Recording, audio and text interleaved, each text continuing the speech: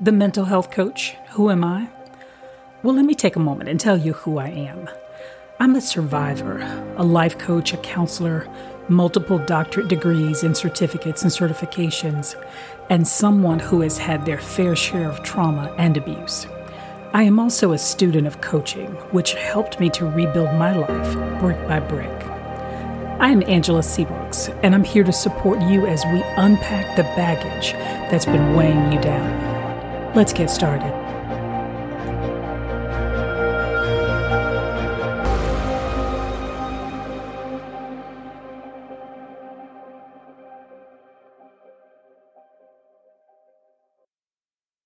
Welcome back to the Mental Health Coach. Over the past few months, I've been working with a variety of clients experiencing challenges that are largely connected to secondary trauma, which has also been referred to as vicarious trauma and compassion fatigue. Most individuals are familiar with the impact of primary trauma, which surfaces when you directly experience something traumatic, which could be a car accident, a physical assault, or natural disasters, just to name a few. Primary trauma can also result in the development of post-traumatic stress disorder. Since you can also develop symptoms of secondary trauma when you are exposed to the traumatic sufferings and struggles of others, I thought I would take this episode to unpack the symptoms of secondary trauma to support you with moving through it. Most recently, I was working with my client, who we'll call Tracy, who came to me for support with symptoms of depression and anxiety she was experiencing. Tracy was having difficulty sleeping through the night and had begun to have frequent nightmares. When we began to unpack what was occurring when Tracy first noticed the symptoms, she discussed very disturbing images that she watched on the news as the war in Ukraine intensified. Tracy was struggling with the sensation of helplessness that was settling in, and in some of the intrusive thoughts and images that seeped into her mind throughout the day while she was trying to work.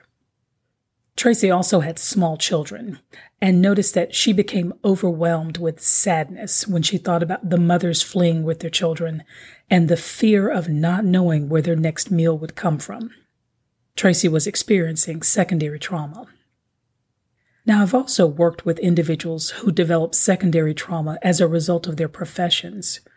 For example, people who are charged with caring for us, such as doctors or nurses, as well as those that protect and serve us, such as firefighters, police officers, or soldiers, may experience secondary trauma based on the things they're exposed to, just simply doing their jobs. These are the cases we expect to see. These are the individuals that have a higher probability of developing secondary trauma. Most recently, we have been exposed to the trauma of mass shootings occurring throughout the United States, such as the hate crime that occurred at the Tops supermarket in Buffalo, New York, where 10 individuals were shot and killed because of the color of their skin, and the senseless killing of 19 children and their 2 teachers in Uvalde, Texas. The growing number of cases I have experiencing secondary trauma are connected to individuals that tend to consume a large amount of negative news, particularly when there is something traumatic happening in the world. You see, when you consume the news surrounding these stories, it often highlights personal details of the shooting victims or the pain of those trying to escape war-torn parts of Ukraine. The more facts and details you consume of these individuals' lives, the more emotionally connected you become to their pain and the outcome of their tragedy. You may develop a sense of helplessness as you listen to their stories and struggle to find ways to support them. You may be exposed to updates all day, from traditional news outlets to social media feeds and alerts that come across your phone. This heightened exposure may cause you to develop increased anxiety as you await more details and increased stress as your mind and body rest in a state of hypervigilance. You may also develop increased symptoms of depression as the sense of helplessness grows. If you reach a place where you struggle to get out of bed, or you can't get motivated to do just your basic day-to-day tasks, or don't want to connect with friends and family members.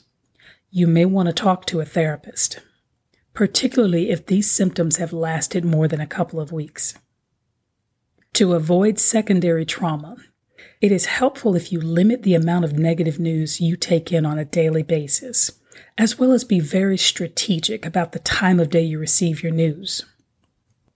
For example, if you watch the news in the morning and it leaves you in a sad or depressed state of mind, you may want to move your news updates to later in the day where it will have less impact.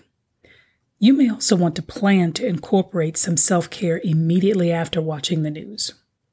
For example, if you use music as one of your self-care tools, you may want to build a playlist of your favorite songs that lift your mood and use it after you receive your daily news updates. This could also be accomplished with some guided meditation afterwards, or an uplifting podcast, or taking a walk, as well as spending some time with fur babies. That'll always lift your spirits. If you're struggling with the sense of helplessness we talked about earlier, you may want to identify vetted agencies and make a donation to support the victims. You may not have the time and resources to go to these places where the tragedies have occurred, but you can support the agencies specifically designed to be a source of support during these tragic times. Just make sure they're vetted and reputable. Unfortunately, we've seen a variety of scams surface when tragedies strike. Stay tuned for our next episode as we continue to unpack it.